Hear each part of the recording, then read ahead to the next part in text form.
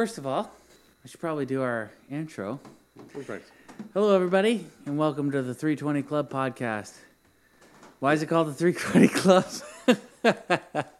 420 was already taken, and it's happy hour happening somewhere else. Man, I butchered that thing. I'm your host. Who are you? I'm Whiskey. And I'm Rox. Oh, my God. So this is going to be part 2 of, you got written, hashtag it's a cold day in hell. Okay. It's a part 2 of A Cold Day in Hell. It's a part 2 of a cold day in hell. What are we drinking here?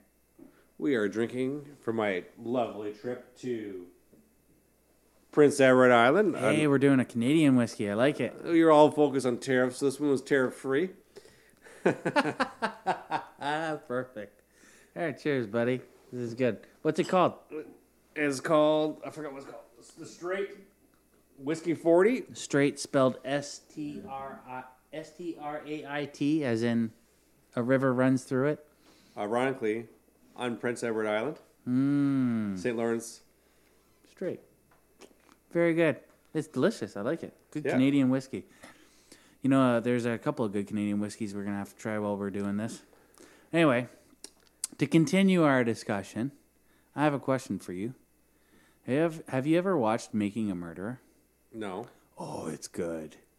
It's good. It's on Netflix, right? Yeah. So you talked last time about due process and how it's important. And if you're a victim, you know, you go through due process and you can seek justice. And if you don't seek justice, you can go through an appeal system and all that kind of stuff. The way that show has been outlined, and I get it, it's coming from a biased perspective, but the case that has been gone against him, okay, so Avery, is it Sean Avery? Is the guy, okay, anybody, I don't know how to explain Assume his Making a name is Murderer. Avery and Just move go on. watch Making a Murderer. It'll be the best television you've ever seen. It's a documentary that's on Netflix right now. Go watch it. That's all I recommend. Anyway. We did not get any money from Netflix. No, we did not. You're still in my basement. We did not. I love it. It's great. It's all good. So the idea is that this person is supposedly innocent, allegedly innocent of the crimes that he has been accused and convicted of. And what the show is illustrating is that it's the system. It's actually the government institutions. It's the judicial process. Is all stacked up against him. They will do everything in their power to keep this guy in jail. So here's the question I have for you. And I brought it up before, is government institutions, judicial branches, executive branches, they're all filled by people, and people have different agendas. Now, what happens if you're a victim of a crime, if you're a victim of something, and the judicial process, or the people who work within the judicial branch and the executive branch, want to see you put behind bars? And they will do everything in their power. They will use the system and corrupt it to get what they want. Well, life's not perfect. Listen, every system is to err is human. These are human systems, human construct. To influence it, it takes a lot. It's not something, a small little slip up going on. I'm going to give you $50 and then it'll be done. So, Right. But the problem is that in Canada, for example, David Milgaard, 30 years in jail, I think he was, for murder he didn't commit. Mm-hmm. They found one of his good friends was the actual guy who killed the girl. I believe he was a nurse. He got This isn't what that song Wheat Kings is about, is it? I don't know. But anyways, Milgaard eventually got out. The government paid him restitution because they took away his freedom, and they paid for it. Right. Because now it's a civil problem, wasn't a criminal problem. It was a problem with the system. It wasn't fall through. There was mishandlings in the case. He was then vindicated. Civil courts took over, so appeal vindicated him. Civil courts took over. They want him some money to compensate him for the because they were able to prove that the government did not do due diligence in his case, and they were found through civil court liable for what happened. So in Canada, he can sue the government. Well, that's exactly what happened with Omar Kadir. He ended up suing the government because So a cold day in hell. Well, the Canadian government broke the law, right? So the point is that I think it really needs to be pointed out again. We as citizens have rights. Okay? Don't let them take any of them away from you. If you think they're taking rights away from you, fight tooth and nail. Okay. Okay? And if your rights as citizens are not being looked after, fight tooth and nail. What happens? But how would you fight? My rant's not. Talk to your MPP. Strike. Like, make your views known. You can protest. You can advertise on TV, or you can fucking go on Facebook. But do what is right. But isn't that like what do they call it? But make sure you're right. Yeah, make sure you're right for sure. What do they call that? Taking the law into your own hands. If you taking your law into your own hands when you punish someone. Go on the media. If you go in, because that's how it's construed. Because the power of punishment is retained by the judicial branches of government. Taking the law into your own hand is invoking punishment on someone else, and you do not have the right to do that. No, that's like vigilantism, right? Yeah. Yeah, I get that. So that's fine. But here's the thing: if you are wronged and you can't afford the due process to seek either restitution or accountability for those who have wronged you, because they got bigger, deeper wallets than you, and they will just outbid you and bide their time, and they won't have to pay they'll pay it, but they'll just wait you out to see if you don't have to see if you can just bail on the thing because you can't afford to do so. Mm-hmm. There's no justice there. That's not justice at all. So what do? Well, that's not your recommendation. It's not a justice system. No, well, it's a legitimate question, and the question I'm asking you is like, what do you do? Because it sounded like what you're saying there was like, do you take your matter to the media? Do you go and, like you said, go talk to your MP, talk to your MPP? Yeah, okay, that seems pretty legit, like a legitimate course of action. But a lot of people, what they do is they go straight to the media and they say, this is what's happening, this is injustice, and this is wrong. And it's news for like maybe a week or so, but then that's it. And then it's no longer, if it's not news in a month, then it's not news. Businesses know those complaints don't go away. Businesses know that those complaints don't go away. They don't go away. It's captured in cyberspace. It doesn't go away. One black eye. So I had a falling out with a company that was working with me. And they started attacking me personally. I said, listen, you asked my opinion, I give you an honest opinion. And because I give you an honest opinion, you started attacking me personally. What was the honest opinion? You could give the calls. The service was not adequate. It wasn't timely like it was supposed to. So you were a manager in this case, yeah, and you decided that their merit wasn't. And I said, I want to cease business from you. And I said, and effective this date. And they're like, why? Like, I owed them an answer. I said, you don't want to know my opinion because it's going to be honest, and you're probably not going to like it. No, I want to hear it. So I gave them my opinion, and because I gave them my opinion, they started attacking me personally. I said, hey, this is the service you're providing. Here's what's happening. Okay, a list of very, very direct things, no adjectives at all. Right. Okay, but this is what's happening. You're providing facts. They attacked me personally, and to me, that's not on. So what I did is I posted a Google review.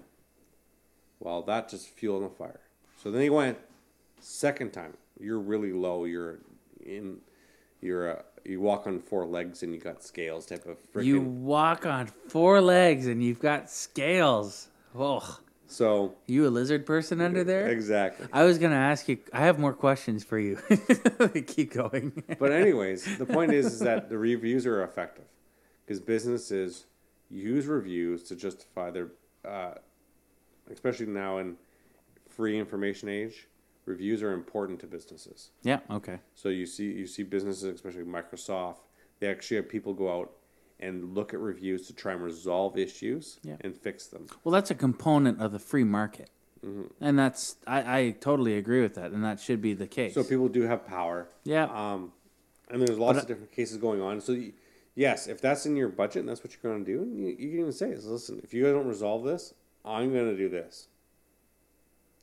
If you don't resolve this, if you don't resolve my issue, this is what I'm going to do. I'm going to post it on 15 different reviews until I get resolution of what I want. Okay. And you would say, like, I work on some... So that's not considered if you're in a court proceeding, that's not considered like taking the law into your own hands. That's not considered vigilantism. Is it truthful? If it's truthful, it's a kind of protest. If you think about it. Yeah. I'm posting a billboard, and I'm going to do this. I'm a proponent. Exercise free speech. You voted for it. It's your right. Do it. But be truthful. Be factual. That is important. And do it with a bit of panache. Okay, so it gets bit noticed. of panache, a little chutzpah. Exactly. So it gets noticed. Okay, because we as Canadians. What are you, 50? Getting there. We as individuals and as Canadians, we have the right to it, and I don't want to ever see it go away. No, I completely agree with you. But if you don't move it, you lose it. Oh yeah, totally. That's if you don't use it, you lose it. It'll be in an omnibus bill somewhere. In your endo. Okay, bad joke. Okay, here's a question I do have for you. Speaking of, 4 legs and scales and all that whatnot, you seem to be kind of in favor, generally in favor of bureaucratic processes. You're in favor of government institutions. Why? Like you seem to have a lot more faith and trust in these. I guess you call them processes than any other person I've ever met. So why is that? Because here's the thing. Like I'm gonna provide a little background. I, like most people, I'd say my age, 30 somethings, have been indoctrinated through media to distrust. Let's call it corporate powers, bureaucratic powers. Like look at Star Wars. We're a rebellion fighting against an empire. They show bureaucratic institutions in Harry Potter with the Ministry of Magic.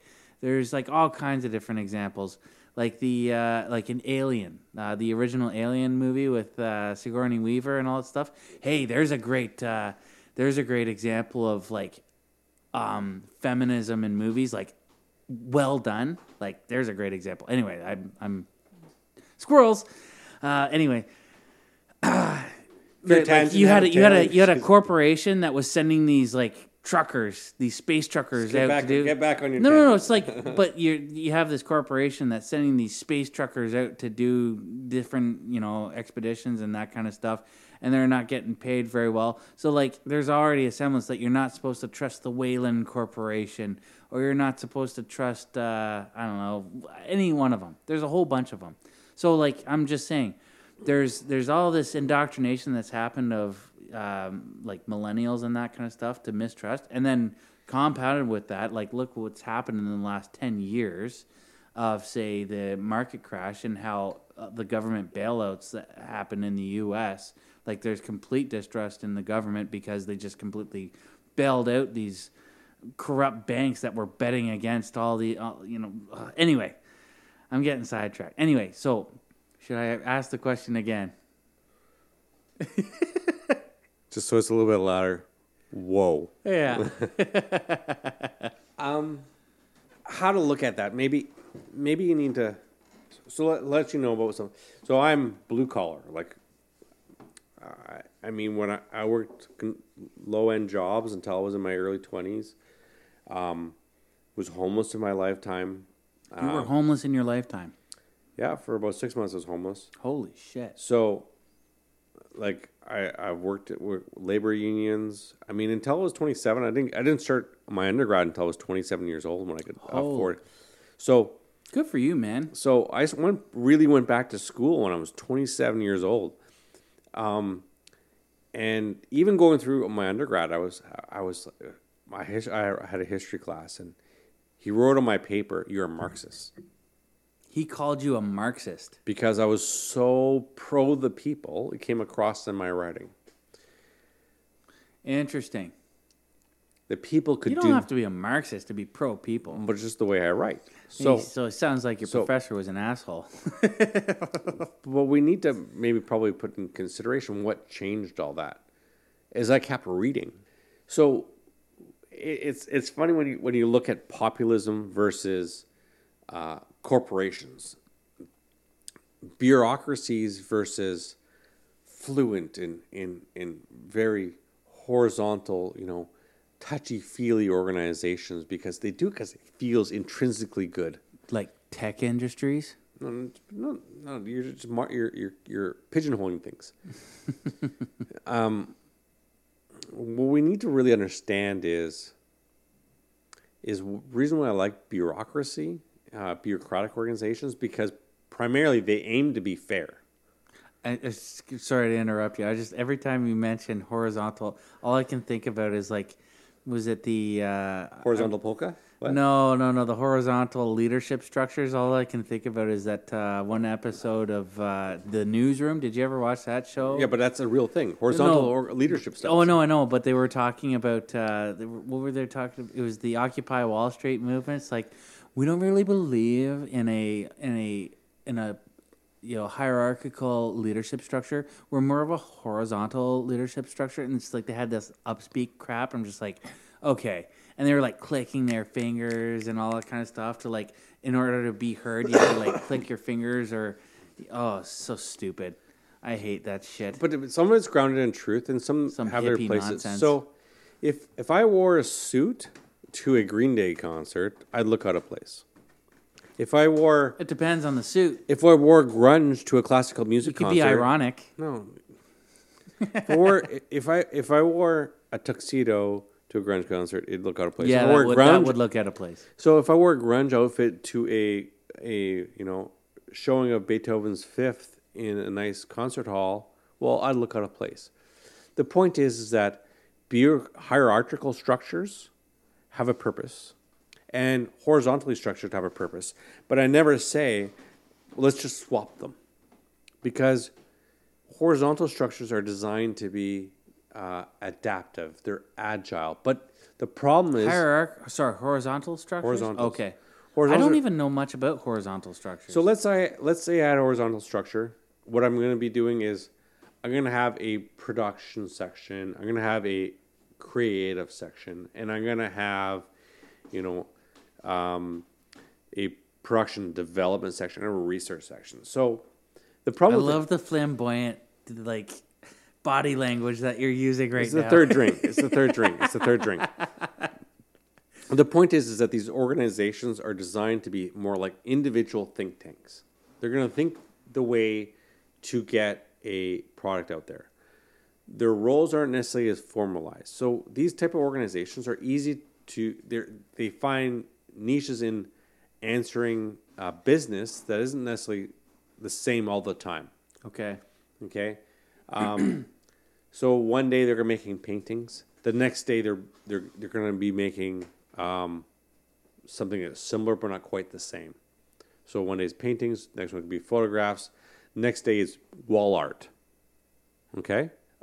So they're agile. They can go through and they can develop that. The problem is that the cost associated with them is higher because they're not specialized. They're more in the pioneering things. They take something that's They're out. uber creative, Yeah. So, but they have those organizations in order to be flat. but they don't have structure. No, they do have a structure. It's called a horizontal structure. Yeah, okay, but it's Okay. like there's no substance. There's no, No, it's called a horizontal structure. It's like definite. There's hybrid things that can happen, Okay. but they come together to develop that product. But you get They're anybody to actually run that thing and maintain a routine or develop any kind of substance that will maintain the longevity of that. It won't be able to do that Because- it won't be yeah. able to be self-sustaining. Because as soon as you write the policy, a bureaucratic process, you start losing things. Sorry, you know what? I only do paintings. I don't do wall art. I just love how you. You gotta talk in upspeak whenever you do that. You know, when people raise their voice at the end of everything they say. I'm from the wrong millennium. Upspeak.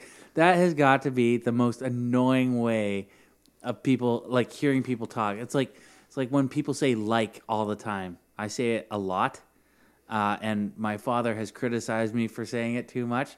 But if he had to hear somebody talk the way that I'm talking right now, he would probably suck start a 9mm. Anyways, I think the point becomes, oh, you freaking lost me. The point is, these horizontal structures, they're designed, they're kind of fat in the sense is they have a lot of room for creativity, because as soon as you match your process to one specific thing, they lose inefficiencies, or so they become inefficient. Okay. So when you ask them to build a painting or wall art, they can, because there's inside that organization, there's skills and competencies that aren't used all the time. Right. Okay? In a bureaucratic organizations, we don't want that. We want people to have highly specialized roles, so when they do it, it is the same every time. Yeah, we want to maintain the output. Yeah, when we maintain the output, it's in consistency, color, shape, form. It's perfect every time. And it's fair. That's the key point about bureaucracies. They're typically very fair. Now, isn't there something about like hierarchical structure, like a hierarchy? Yep. That's something that occurs in nature. Like it happens naturally, right? You can draw parallels. Be careful with that when the parallels exist, but they're not. It's not always the same. You can't say in nature it's always that. No. I wouldn't go there, because like dominance hierarchies, for example. That's one way, and you have maternal. No. Let's just stay in the world that I understand, because okay. Nature and the non-dominational thing is not something I understand. All I know is that dominance hierarchy is like as old as lobsters. It's like older than trees and shit. Like. Anyway. Yeah, but we don't live in a pluralistic society or pluralistic society. Well, when you're the dominant male in some packs, you mate with all the females. That's very frowned upon. Actually, whether they like according it, to the science, the dominance hierarchy amongst like sexual selection is it's mediated by females in human beings, according to the science. Listen, I don't want to go there, because our first part of this podcast had one view of looking at it. And I just want to go with what was written in law. What was it? That's what I heard. Yeah, it's like the dominance hierarchy is a playing field that males compete in, and it's mediated by the females, because females they're choosy maters. They choose who they want to mate with. Yes, idealistically. I think that's exactly what happens, or actually what happens. Anyway, I digress. I don't want to go to Africa or these crazy other things I've read. So anyways. We're different from chimpanzees, who, like, the head chimp will mate with all the females. That's how we diverted from chimps. I'm so far out of my own comfort zone. It's not exactly my comfort zone either. I just enjoy talking about it, and I've heard this is what I've been listening to for the last, 2 or 3 years. Yeah, I'll have a wee sup. Thank you. So, if we keep talking about mating habits of the chimpanzees, we're pulling out the straight lightning. Bureaucracies, and further to that. Bureaucracies are interesting because they're highly specialized, highly fair, highly formalized. So what the job that they're doing is very specific. And the reason why I like them, and especially when we talk about making things right. Yeah, I think this is where my actual question was. I know, because you're a tangent chasing its own tail. So when we look at how we're doing it, is a bureaucracy is highly formalized. That means things are written down. Hey guys, we're just gonna have to interrupt this episode real quick. We'll be back in 24 hours. 24 hours later, it happens in flash of a second. Like Wayne's World. It's scaring me. Down. All right. So before we begin, we gotta little bit interrupted there. We're actually 24 hours later in this part 2 of this episode. So real life happens and things got to happen. So we'll just carry on. What are we drinking? We are drinking the art of whiskey mashing. Into the microphone, please. Sorry. Art of Whiskey Mashing. It's a single malt Scotch whiskey distilled at Ball Blair Distillery. Matured for at least 19 years. It's 55.9, and I hand carried it out of the UK. Okay. So, 24 hours later, where were we? That's okay. Something that I'd like to bring up here, just a couple of corrections and amendments. I'm just going to do this here. A couple of corrections and amendments to the part 1 there that I just wanted to, because I listened to it and while I was going through editing and everything, I wanted to make sure that we had our facts right. So the first one was the 2 academics, it's not 2, it was 3 academics who published the series of those fake journal entries. No, they weren't journal entries. They were journal articles. Well, journal articles to academic journals. Yeah, and there was 20. They wrote 20 articles. That's right. Yeah. Well, Peter Boghossian, he's a professor of philosophy at Portland State University. James Lindsay is a PhD in mathematics, has a background in physics. Sorry. It's okay. He also used to be in academia, but now runs his own business and has 3 books out, I believe. And then the third party who I hadn't heard from was Helen Pluckrose. I think she's the manager of Aereo magazine. So I don't know exactly what her background is. It's something I'd have to look into. But there's an article about it. It was fascinating what these 3 people did and what they exposed. And the other correction, or I guess supplementary information I wanted to put out was the discussion we got into about German economics, like social market economics.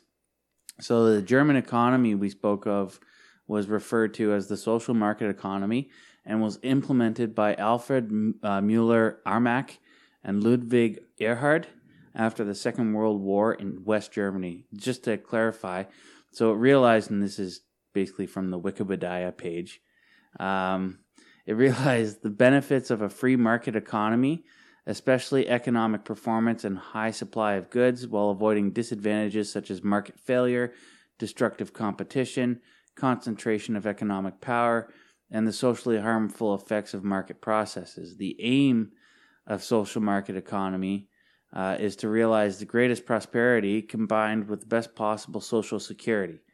One difference from the free market economy is that the state is not passive, but takes active regulatory measures.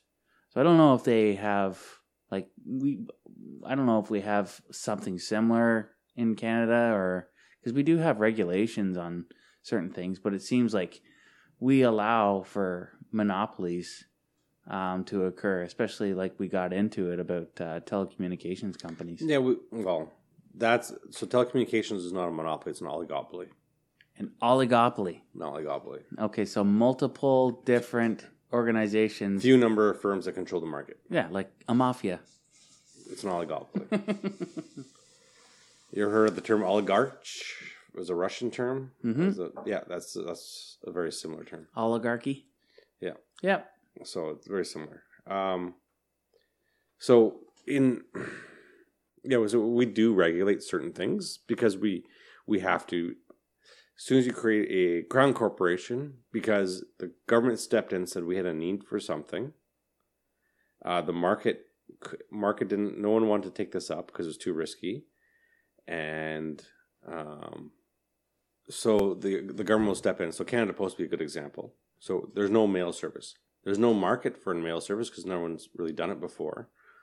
How are we going to set this up?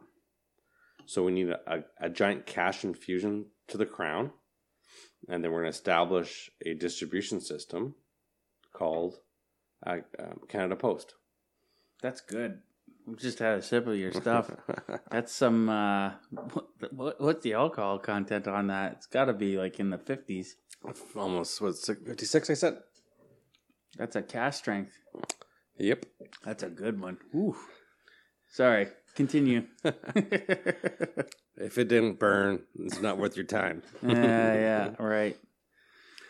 Okay. Yeah. So, anyways, so that's what happens. So do monopolies exist? Yes. Do these perform services that are in the interest of the consumer? Yes.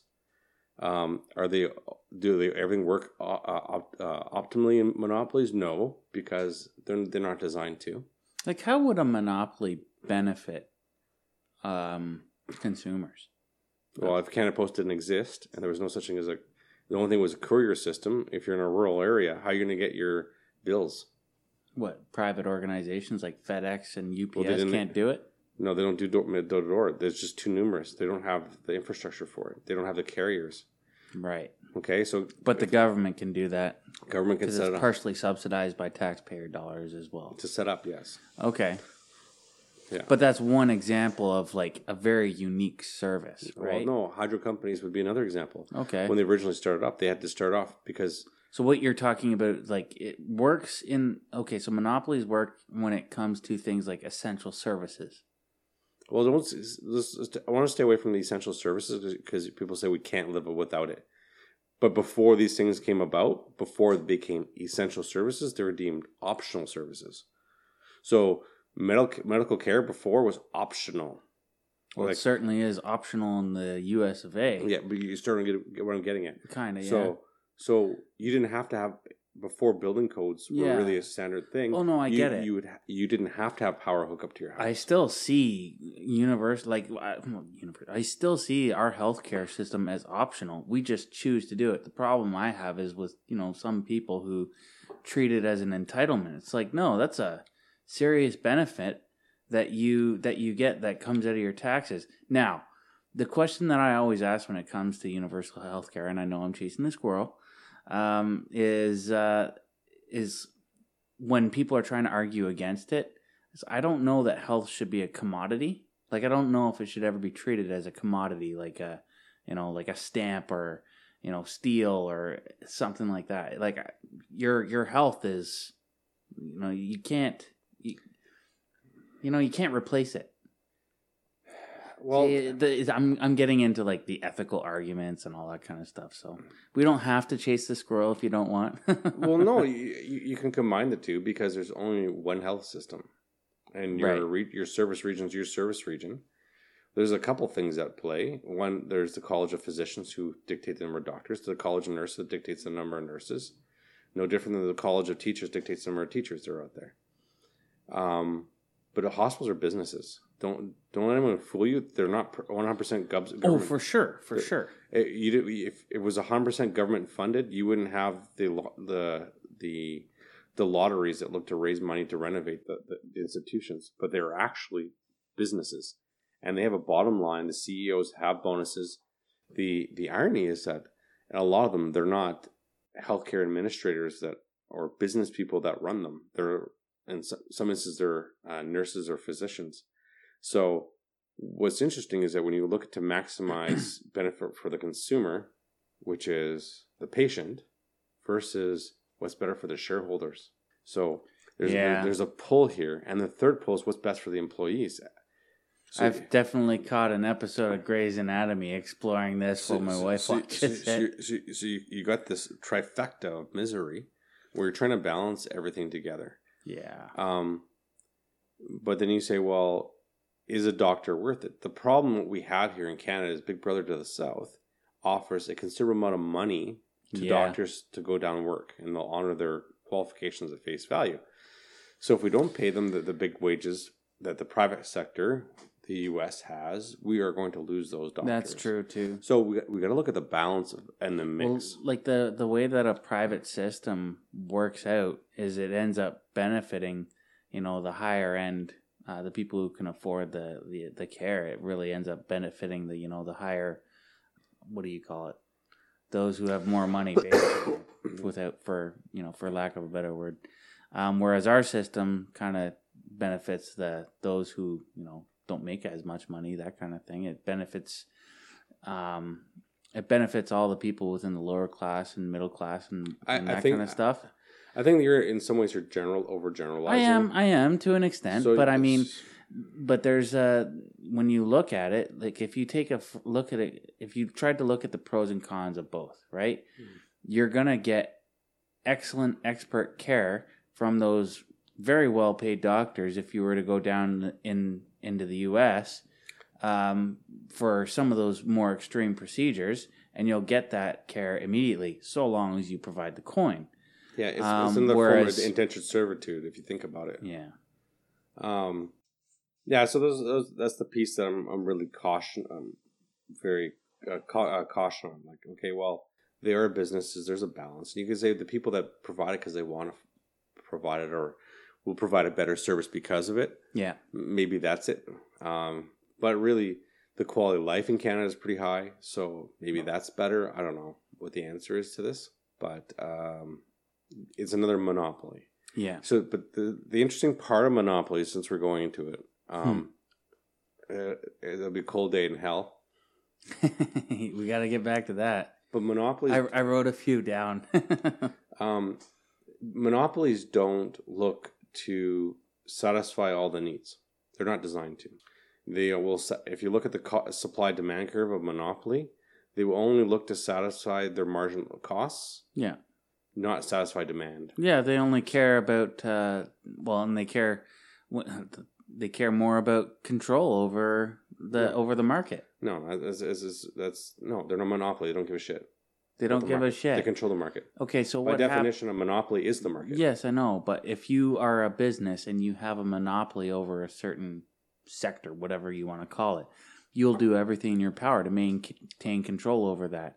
So if anybody else that comes up that offers valid competition against you, you're going to look to subdue or dismiss that competition. Yeah, but they want that. No, you know what? There's a lot of hype in that.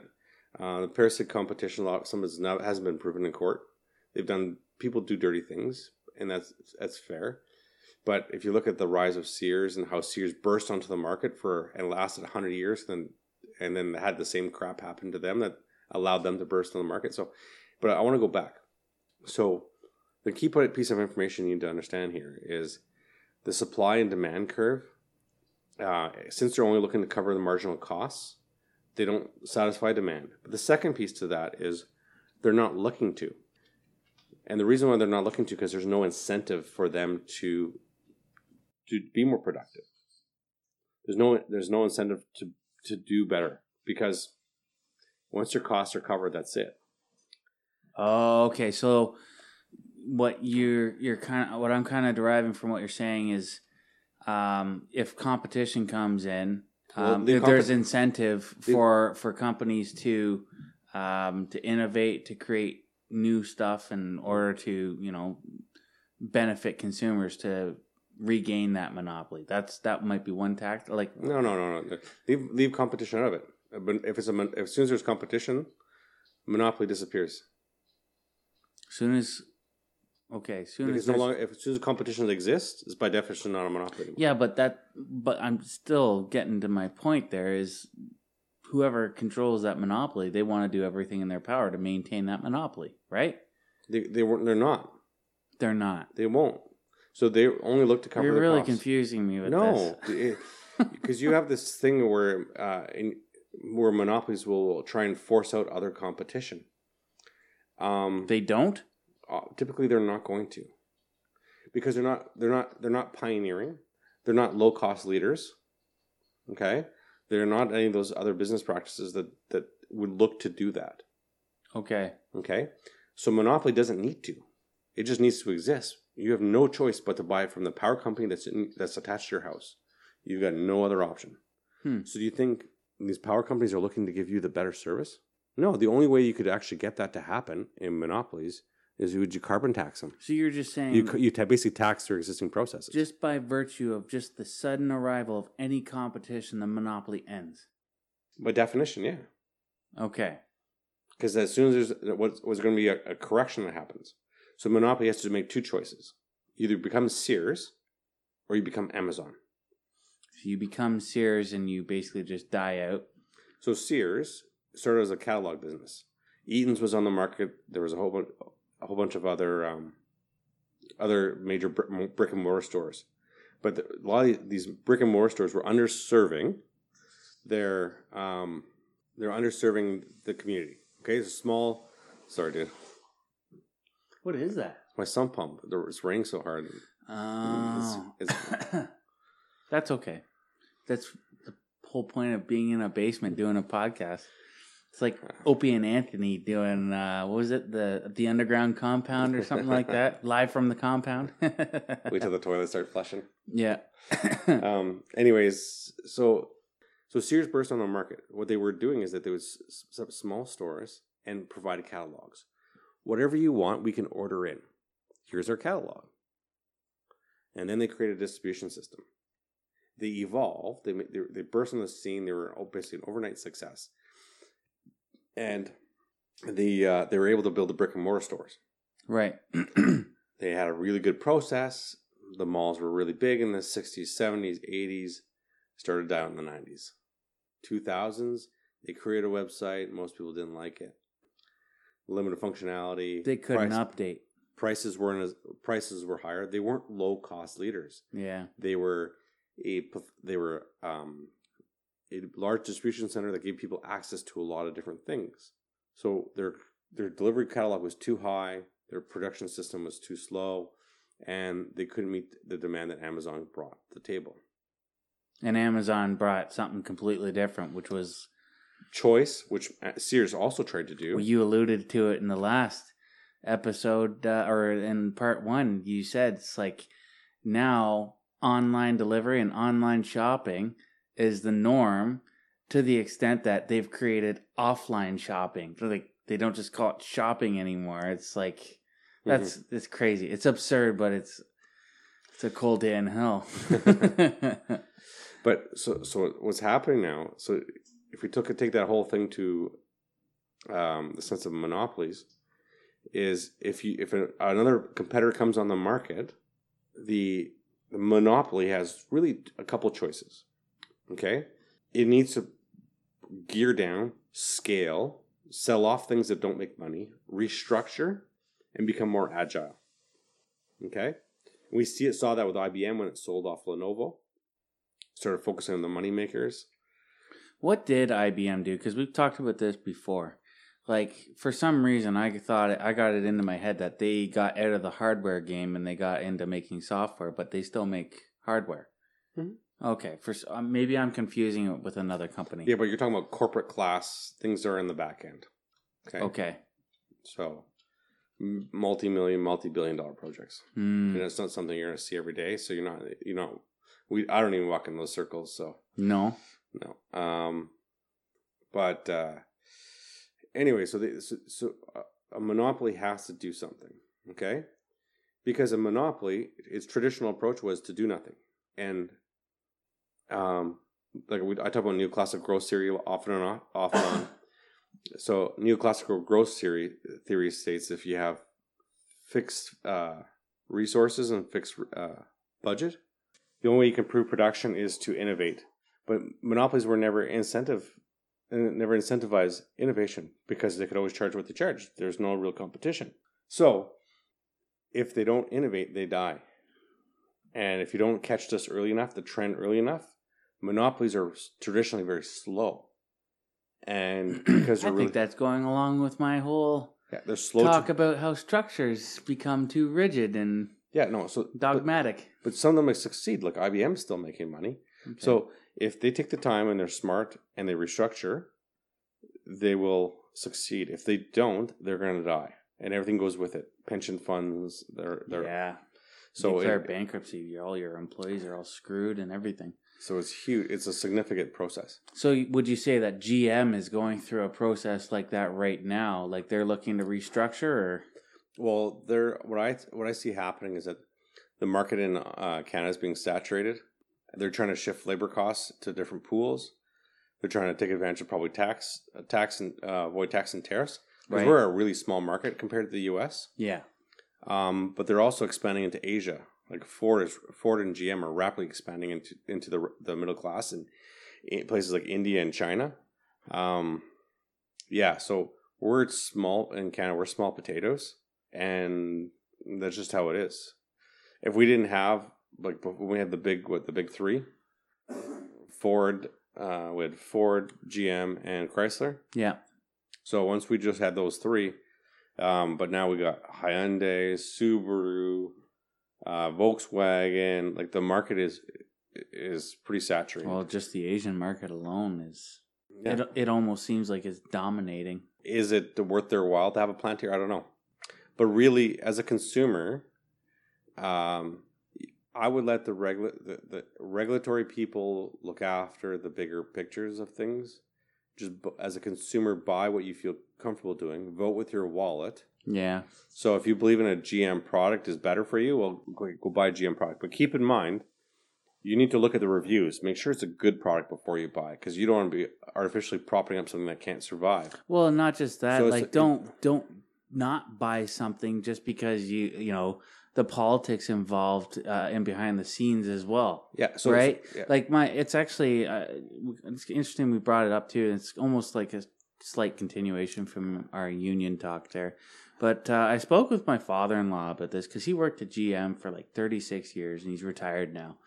And he got on a little bit of a rant, but it was great. He it was very kind of inspiring to hear him talk about it. It's like when he was talking about people's like, "Oh, I'm never buying a GM car again, and I'm never gonna support GM ever because they're getting rid of the jobs in Oshawa." He's like, "Who? So what? You know, like that's."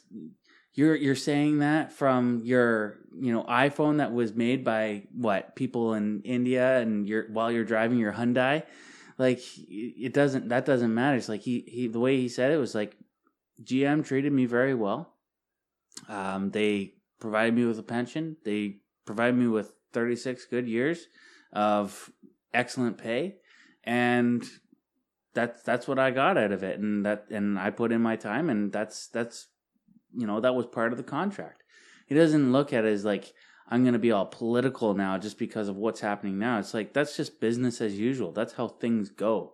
It sucks for those who are currently employed there, but it is what it is. Mm-hmm. Anyway. So I think what is important to bring up is that when you start getting governments to bail out these organizations that are failing, we have to be careful, okay? In order for them to be responsible investments on behalf of taxpayers, they need to restructure so they are lean. They can look at turning a profit in the future. Yeah, but that doesn't seem to be what has happened. Well, I'm not sure in the aftermath what has happened with most of the banks in America after the 2008 collapse. We were pretty well protected in Canada because we already had policies and regulations in place that protected Canadian banks based on like mortgage interest, loan rates, and all that kind of stuff. I think that we was have part mortgage of it. insurance, yeah. Yeah, mortgage insurance and all that kind of stuff. So we were pretty well protected. We didn't get hit as hard. But with the Americans, I mean, guys lost their families lost their pensions. They lost everything. Like everything was taken away from them. Yeah, but let's go back, like because they bailed out the big three. Yes. And from what I heard, the loan was paid back, and that's, I guess, good for the taxpayer. Okay. Did they continue to make cars here? Yes. But when we prop up things that are already falling, sometimes you need to rebuild the foundation. They need to restructure. That's why we have the word sometimes you just need to let them fail. Sometimes you got to let it fail. And then but that's not what they did during the collapse. Well, they recognize it. So sometimes the wall, you prop it up, because of possible cascading effect. What do you mean by that? I think I know where you're going with this. Well, we talked about earlier how Oshawa, after the 2008, they started going as a city, going after business, trying to attract more people to come in and invest in, so they weren't so dependent on the auto industry. Because I mean, their employment rate's really low right now. Their unemployment rate is really low, I should say. Yeah, they started putting all kinds of money into their infrastructure and everything. Yeah, so now, even if GM wanted to expand, they couldn't because there's nobody. They're looking for jobs. What I want to say is that their payback in full. And when we talk about cascading, so let's say Oshawa was not ready to absorb that loss. So if majority of people were part of GM, Ford, and Chrysler, one went down, they would cascade, the next one would go down, and all the businesses in Oshawa would go down too because all the major employers shut down. Okay. And in the suburb of Toronto, that'd be very catastrophic. It'd be years to rebuild it. It wouldn't be a strategic drawdown, which is happening right now. It'd be a final cutoff, right? Okay, so yeah, we talk about bailing them out. So it's not always a good idea to bail out things, but unless it's going to create a cascading effect, which would dissolve economy. So the government has to step in to stop these larger financial problems going on. Switching gears and getting back on the title of our episode here. It's a cold day in hell when flat earthers are a thing. I want to punch you in the face. Your eyes just did like a triple barrel roll in the back of your head.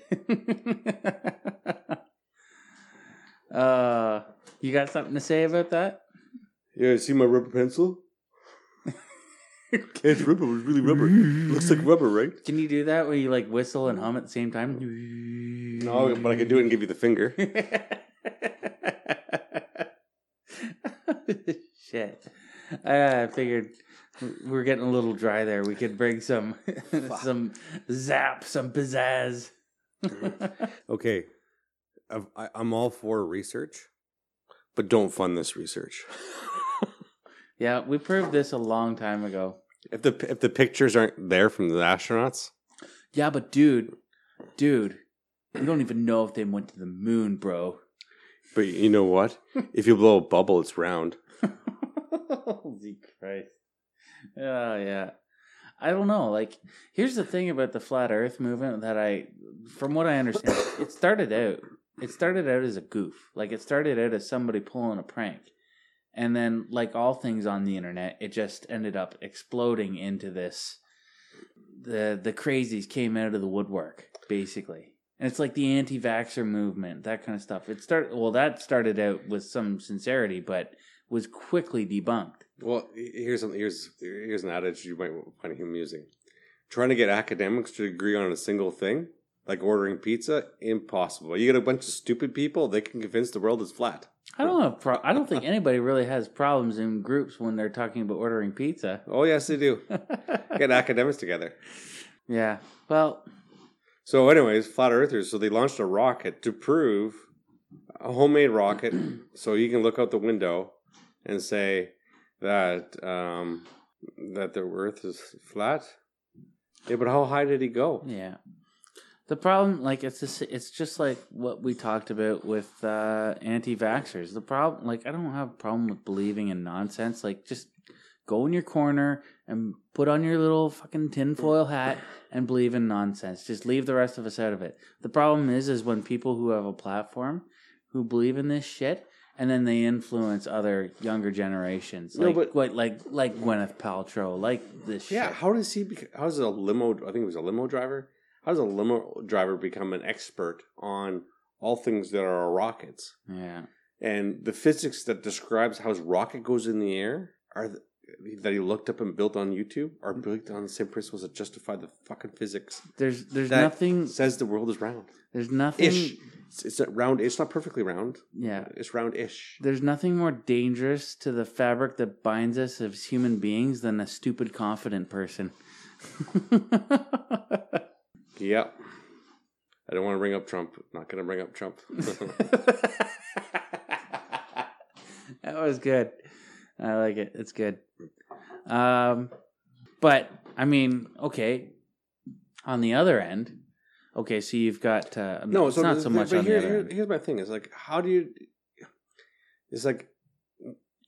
For all those who believe in flat earthers, and I doubt you'd listen to our podcast if you were, but if you are... The 60 people that perhaps might listen to our podcast, I'm pretty sure none of them are flat earthers. We're at like 68. Yeah, we're at 70 followers on Facebook. We had like a few extra a day now. It's good. I told you, Christmas holidays. No one else got anything better to do but to listen to us. Yeah. Scary thoughts. Yeah. Just don't listen to the flat earthers. Whatever you do, just don't listen to them. Yeah. But hear me out. If you were a limo driver and you're trying to prove something that's revolutionary, Do you think you're the best guy to do it? When there's the rest of the people that spent their entire life studying the phenomenon. Think about it. Technically, Michael Faraday was working in where was he working? In like a glass factory or something like that? In someone's basement? I can't remember Faraday's life, but I mean... but he had a mind for that kind of shit. One of the I can't remember what's Faraday responsible for again? Faraday's law? Yeah. Currents? Okay, that explained everything. Faraday's law, okay. Stuff with moving electrons and electromagnetic fields. Okay, yeah, that makes sense. You can build a Faraday cage. Okay, this is your choice today?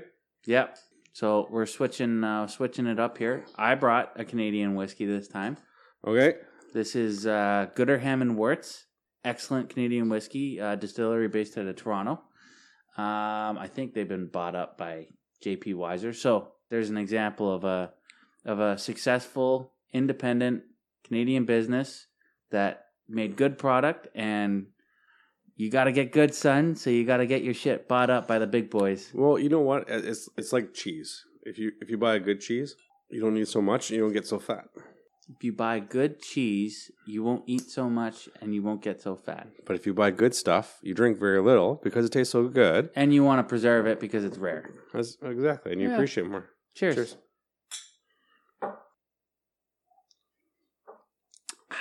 That's 17 years old whiskey, and it's under $100. Not bad. Pretty good. Doesn't burn as much. No, because it's super, super smooth. And it's got 20% less alcohol. Yes, it also has that. I think it's like, what, 45, somewhere 45, around there? yeah. Canadian standard. That's the sweet spot. You want like 45 to 47% alcohol. You don't want to, like, it's 40% alcohol is fine. That's like your baseline. But for it to be whiskey, I don't know if many go lower than that for them to be called whiskeys. You can do whatever you want, whatever flavor you want. It has to be aged at least 3 years or something like that. In Scotland, it has to be aged at least 3 years. It has to come out of Scotland. So it has to be distilled in Scotland for it to be called Scotch. Mm-hmm. Anyway. Oh, that's like port. Yeah.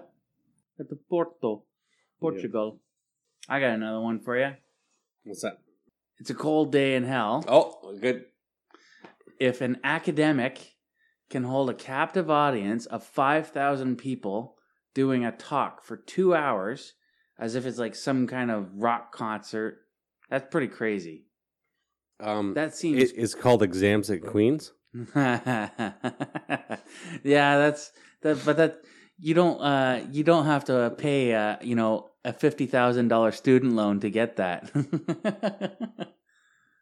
No, actually, we do it all the time. I mean, if you look at some of the best prime ministers, some of them were professors of taught law. I don't have any names right off the top of my head, but Jean Chrétien came close. Yeah. Jean Chrétien is a very impressive man. When you look at look at the guy himself for what he did.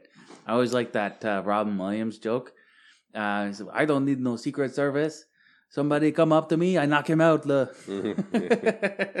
Yeah. See, well, the thing is, I'm from Manitoba, so at the same time Chrétien was around, we also had Gary Filmon. He was austerity measures in Manitoba. Yeah. So no one liked politics because every time we looked at the screen, it's like, okay, all our services are cut on Fridays, and we nicknamed them Filmon Fridays.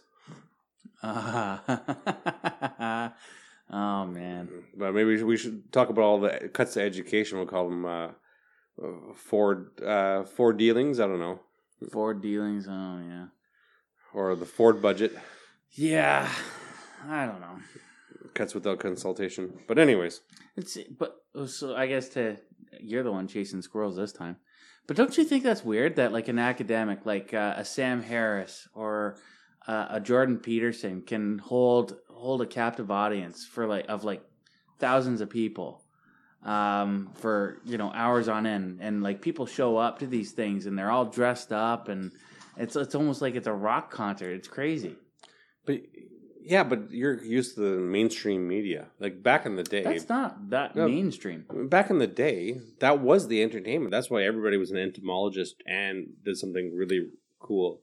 Okay, how back in the day are we talking here? Are we talking about 100 years ago? We're talking about when we're in old times when we had to go and sell snake oil to. They would give you your Come for your elixir of life. It's secretly cocaine. No, snake oil on the street. But you know, when you unveil the museum, the thing with the oddities, like before, now we just flick on YouTube, or we saw a little picture in a book that wasn't very good resolution, because encyclopedias in the 80s were super expensive. So the odds of you seeing it, something that was that cool, was either at school because the school paid for it, or you went to the museum to see it, and you wanted to be the first guy to talk to about it at work, so you went to see the unveiling. Yeah, I remember going to museums when I was a kid. Parents taking me to that stuff. They still exist, you know. I know. It's called Your Mom's Basement. Hi-yo!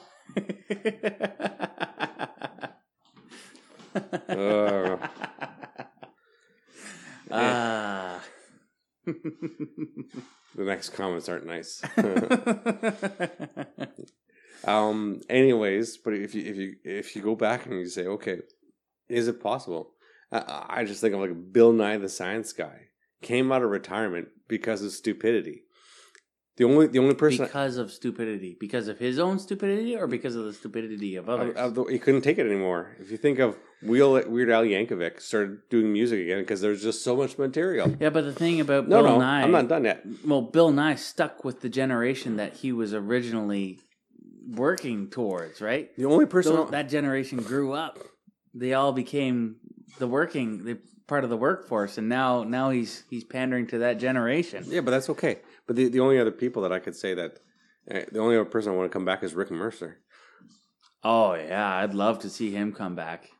Oh, I'd love to see whatever he has to say about all this shit that's going on. He probably just went in retirement just out of fear. It's like I don't want to live on this planet anymore. So I wasn't sure if I was going to talk about this or not, but and I didn't know exactly how to word it because I started it off with very simple wording, but I don't know if it'll get us in trouble. But it's a cold day in hell. Okay. When ultra progressive agendas or ultra ideological agendas, and a lot of people associate this, especially on the left, when their agendas backfire. So we already kind of alluded to it a little bit. It seems to be a trend. We talked about it in the previous episode. Pat Brown versus the Liberal Party. They had an agenda to get him because he was, well, I don't know if this is actually true or not. It seems like it seems like a plausible method to try and dispense with your opponent.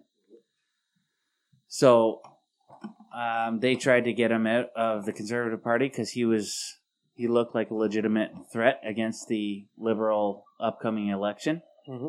And then what happened was the complete reverse of exactly what they thought would happen. They thought, the only option they'll have is Doug Ford.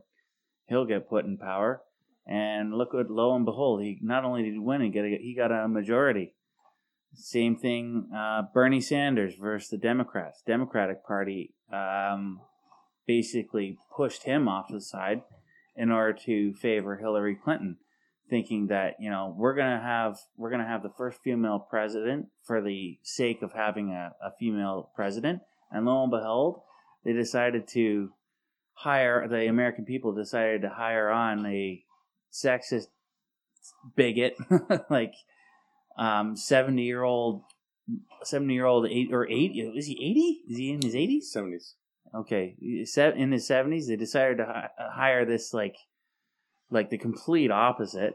I don't know if Macron and the yellow vest is much of a comparison, but I mean he was an elected progressive in France, and all of a sudden there's this backlash with the working, I guess it's the working class, and now that's been hijacked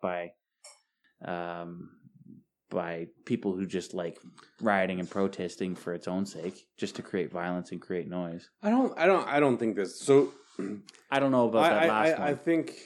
I think this is a generational thing. Really? I'm saying that why study history? Because it repeats itself. I would say no different than the pamphlet wars I talked about before. And I actually was arguing this around when the Pirates Bay was coming big and there was a free access to technology. It was much easier to get the word out there. the appetite was there for people to consume this type of media. In terms of protests, we had Vietnam War, we had the peace protests, anti-war movement, the free love movement.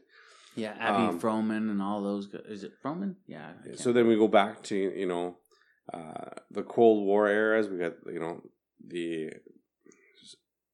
there's other protests going on. I forgot the names. But the point is, there was more.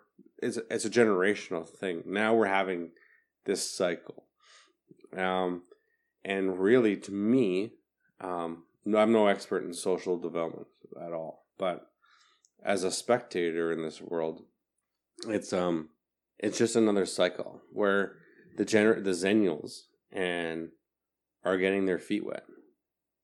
The Zennials, like the Centennials? The Centennials, Generation Z, whatever you want to call them today. I don't even know. They've got like 3 different names. You guys have to decide your name.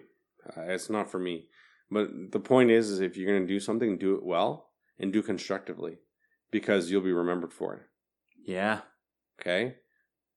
The Generation X's were poised to take over the dominant labor in the workforce. Like a lot of those people 2020. For you guys, because most of us are now family people, or we're gonna have children in our teens. Yeah. You're the one with the time to do it.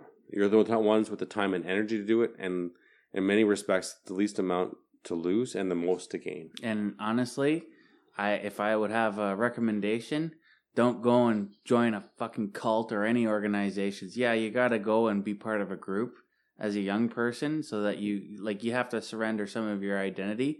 But out of that group that you join, whatever it is you do, you got to establish some kind of independent identity for yourself. Yeah, and the best barometer for that is, where are you seeing this in 5 years? I'm just saying, Antifa is not the answer. You go around punching people and instilling Nazis and wearing a cloth on your face. I'm sorry. You're just a thug and a coward. That's all you are. Yeah, so violence has its roles. Political agencies use it for different things. That's how war is fought. Militaries are the action arm of political will.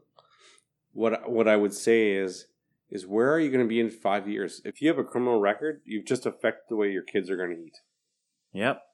Okay? It's going to take you another decade to live beyond that. You need to rise above petty differences, because if you let them define you, it's not what caused it. It was the end result that the headline says. No one says so-and-so murdered someone because they stole my girlfriend. It only says you are a murderer, or so-and-so stands accused of murder. Because that's, at the end result, you screw up one time, that's what it becomes. Yeah. Okay? And you screw up, it's one thing to make a mistake, and it's just something in your past, and you're the only one who, is really scorned by it, and it's something that might linger on in your brain. But if it's on a record, man, if it's written down, you are. And the best path to redemption is long and hard. And having worked with a lot of younger people, I want to learn by this one joke. You can build 5,000 houses. You can feed the hungry, but you fuck one sheep, you're a sheep fucker. You're a sheep fucker. So keep that in mind. That's good. And on that note, when hell freezes over. When hell freezes over. I like it. Do you want to talk about anything else? Is there anything else you wanted to bring up? Do you want to talk about me first? Me first? The me first people? Or do you want to talk about... I've never heard of this. How about we talk about... Since we're talking about things that are constructive, I want to maybe go on my little tangent of the day. Ooh. And I want to talk about simple things that we have lost. Okay? Let's talk about, let's say, making soap. Now people are like, oh, it's so girly. You're only saying this because you actually make soap. Well, I come from a very long line of traditionalists, and one day I said, well, this substance, I know my grandparents used to make it. How hard could it be? Well, it turns out it is shit simple. Okay? It's really no different than making pudding. I would say it actually has fewer ingredients than making pudding. But we pay people to do it. Brad Pitt once told me you had to use human body fat to make it. So they went and raided liposuction clinics. No, my grandparents did not kill people. And where they were, there was not a lot of fat people around. So my point is that learn why we do things and learn where things come from. Because it's overly complicated, chances are it's not worth it. So, yeah, learn how to make soap. It's like 3 ingredients: water, sodium hydroxide, which comes out of wood ashes, if you didn't know, and a bit of oil and some fat. So if you're vegetarian, coconut oil makes a really good bar of soap. I'm gonna take your thought and I'm gonna expand it a little bit and go even broader. Oh, I would say don't be so disposable. Look around you and see what you can reuse and what you can turn into something. I think there's a trend. It's kind of trendy that's going on right now. Like it's a bit of a trend that's going on right now of like pallet wood. That's a big thing. People are like taking old pallet wood and they're like making furniture and shelving units and all kinds of stuff. It's cool. It's music to my ears. That's cool. Because Canadian innovation spawned from understanding the world around you. Yeah. And thank you for pushing me back into that realm. But unless you start playing with things, play with things that scare you a little bit. Don't put your hands in saw blades, but play with things that scare you just a little bit. Oh, that might be a little too hard. Abstractly scare you. But watch a bunch of dumb people do it correctly on YouTube, and then watch a couple dumb people do it really badly on YouTube. Decide the risk level, your risk tolerance for risk, and then go ahead. And understand you're going to suck very hard at this at first. I have a rule. Have you listened to our first episode? I have a rule, okay? And much to my wife's disappointment. So I expect any new thing I try to fail 3 times before I get it right. Why? First of all, no one taught me anything. 2, there's no one coaching me. 3, well, I learned from the first 2 times. And the 4th, I perfect the recipe. Okay. So don't be afraid. If you're enjoying whiskey, learn how to make this. I would like to learn how to make whiskey at some point. You've already got me making wine. My still's over there. Yeah, I know. You've already got me making wine. I'm making white wine back at home. But the point is, and my example, the pressure cooker is a perfect, my still's a perfect thing. I got at an auction, shit you not, a pressure cooker for $1. I added a $15 coil, and that's my still. Yeah, you're kind of a unique person in that regard. Like you do you have an engineering degree, right? Yeah. Yeah. Okay. So like, I think you're by nature, you're a very like things oriented person. Like you like tinkering, and you like touching stuff, and you like figuring out how things work, and then you like taking them apart and putting them back together. But we can do the thing. But not everybody's like that. I'm not like that. I'm only doing this because for some reason, I'm like your guinea pig of late for the last 3 months, and we're just gonna try new shit. Hey, we should start a podcast. Yeah, I'll go buy the equipment. Let's still go do it. What? Wait, what? But then I end up doing shit like making wine and all that stuff. I'm more of a people person, which allows me to have long-winded discussions. If you're losing 3-1, you don't pack up and go home. And that's fail 3 times. What? That's my role. You fail 3 times, the 4th time I'm going to start to win. But when I start to win, I create a pattern of winning. And eventually, it's not going to be 3-1, 4-1, 5-1. I'm actually going to catch up. And I'm going to tie it up. I'm going to pass it. I'm going to perfect what I do because I practice. Canadian innovation should be like that. You know what? There's so much room for growth. Your kids go to bed at 7 o'clock, 8 o'clock at night. There's only so much Netflix you can do. But at the end of the day, I want you to list off the things that you accomplished. They better not be chores. Because chores are an accomplishment. Those are needs for life. What did you accomplish? That's a very good point. Okay? People get stressed. Well, I did all this work at home. Hey, you know what? I'm too busy. I can't do that. You never took stock of how many times you wiped your ass, but you're okay with that. The rest of it's no different. If you think your world life is too overwhelming, then move into a smaller apartment because you got too much stuff. Then fill the rest of your life with things that have meaning. Because if everything else stresses you out, your life has no meaning. Could that include your job? Yeah. Do what makes you happy. And if your things aren't making you happy, make a plan to do something that makes you happy. Because that's true. But we're not telling you go out and quit your job immediately. No, I said make a plan. Go get it. No, but here's the thing. There's actually, I've heard some very good advice on this point, and I'll even supplement what you're saying about all this.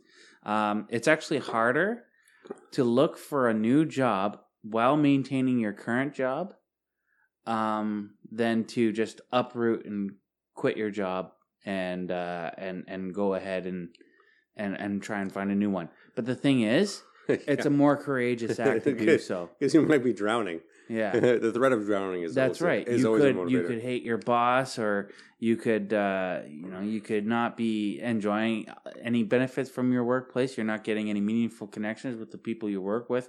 Maybe it's a toxic environment for you. Who knows? But the bottom line is like you have to keep at it because you got to pay the bills. You got to make sure that your standard of life is taken care of. In the meantime, look for something else. Yeah, and train. Build a resume. It's funny. And become indispensable. And like, just do what you can to increase your skills. And here's the thing. So it's almost like a Sun Tzu type of thing. Yeah. Okay. Pick your time, and you pick your space, and you need to pick your battles. Now, if you take the time to retrain on your own time, you look for the economy, you look for the job, you transition. Okay? You pick your battles. If you're in your 80s and you're saying, well, should I keep it in my house? Well, do you want to decide where you live? Or do you want someone else to decide it for you? You pick the time, you pick the place, you pick the battle. If you want, same thing with children's planning. You pick the time, you pick the space, and you have a good time. But the main thing is that do something. Yeah. You have the power. Doesn't take a genius to invent the toothpick. It didn't take a genius to figure out the pine tree air freshener. It didn't take a genius for a lot of things. The point is that make 4 inventions. Don't settle on the first one and say I failed. Well, okay. Not everybody's a creative type. I'll play a little bit of devil's advocate here. I know you're being very inspirational, and I like it. It's good. I'm feeling very inspired, but I want to play the devil's advocate card here real quick. You want to be the wet blanket? And it's only because, well, yeah, I'll be the wet blanket, sure. It's only because not everybody's a creative type. So when you talk about innovation, yeah, but no. I want to stop you. Don't limit yourself to like creating a new thing. No. Like something that works for you, and like start small. Like honestly, if you're looking uphill at a mountain, you don't just look at the top and say I'm gonna be there. Like you have to, you kind of have to like start with the small shit. Washing dishes and cleaning up your room and taking care of your house and all that kind of stuff. You just start with the small shit before you can start moving on to bigger projects. So I think the main thing is that I used to foster kids and I used to do all different kinds of things. People would always write off people that were intellectually disabled. I think the trick is a question. If you have a question, the rest of it will come. You nurture the questions. So just try and find answers to your questions. Why don't we have an invention that does blah? Because that question is amazing. So once you have that question, what would I need to make blah? Okay, and we'll call blah widget A. So this widget A is going to solve a problem. What is it? What do you think it's going to be made of? Metal, plastic. That becomes a finite answer. Is it going to be mechanical or is it electromechanical? Then that has a whole other questions. But is it going to be like a passive tool like a wrench? I can pull out lots of examples of really interesting wrenches that came about because someone said, I had a need for, look at the monkey wrench, for God's sakes. How bizarre that one is. Or tamper-proof screws. Wouldn't it be cool if no one could unscrew this thing unless they had a special tool? Well, think about it. Wouldn't it be cool if I had a light that didn't draw so much power and create so much heat? What if I didn't need vacuum tubes and we created the transistor? What if? And you know what? God bless Canada and cannabis, because I think that's going to help us out a lot on this philosophical front. And then write it down. If you have a question, write it down, and then ask yourself, what would this take? And you know what? If you're not sure, email me and I'll personally answer all of them. Okay? Because I want to nurture Canadian innovation in any shape or form possible. Is that a call out to any That's listeners? a call. Listen, listen, but don't ask me medical questions because you're not going to like my answer. It'll probably rub alcohol on it. But medical stuff, don't ask me. Rub some Robitussin on it. Robitussin. Yeah. It's the old Chris Rock Athlete's joke. foot cream and Robitussin. Yeah. But yeah, don't ask me those questions. But if you want to know what it'll take, or at least ask me to point you in the right direction, there's a lot of resources out there. You know, it's almost like the Marge Simpson invention, or F is for Family. If you watch that show. No, I don't. But you keep telling me about it. The salad spinner. Don't watch it thinking it's Family Guy. That's the only advice I would give. It's not Family Guy. It's not The Simpsons. It's its own thing. It's different. Frank is as cynical as I am in real life. Yeah. Anyway, so we'll wrap it up here. Yeah. I think that's a good place to wrap it up. It's a cold day in hell when? It's a cold day in hell when what? When a lot of things happen. But we'll cover some interesting topics. We talked about different monopolies and how they work. It's closely tied to bureaucracies. Monopolies are often bureaucracies. We talked about how, and really jumping to the end. So we talked about stupid people and stupid things. Don't do stupid people things. Don't do stupid people things. And in reality, as we go in Rox and I, we look at our view is trying to educate and inspire you to become more than you are, and give you maybe a perspective that will help you get there. So I think in life, it always starts with the question, why? Or what if there was a, and then go from there. Bravo. Well done. I am so inspired. I feel so patronized. And on that note, that was a good one. All right. Let's conclude this bitch. I've been Rox. And I'm Whiskey. Thanks, everybody. Have a good weekend.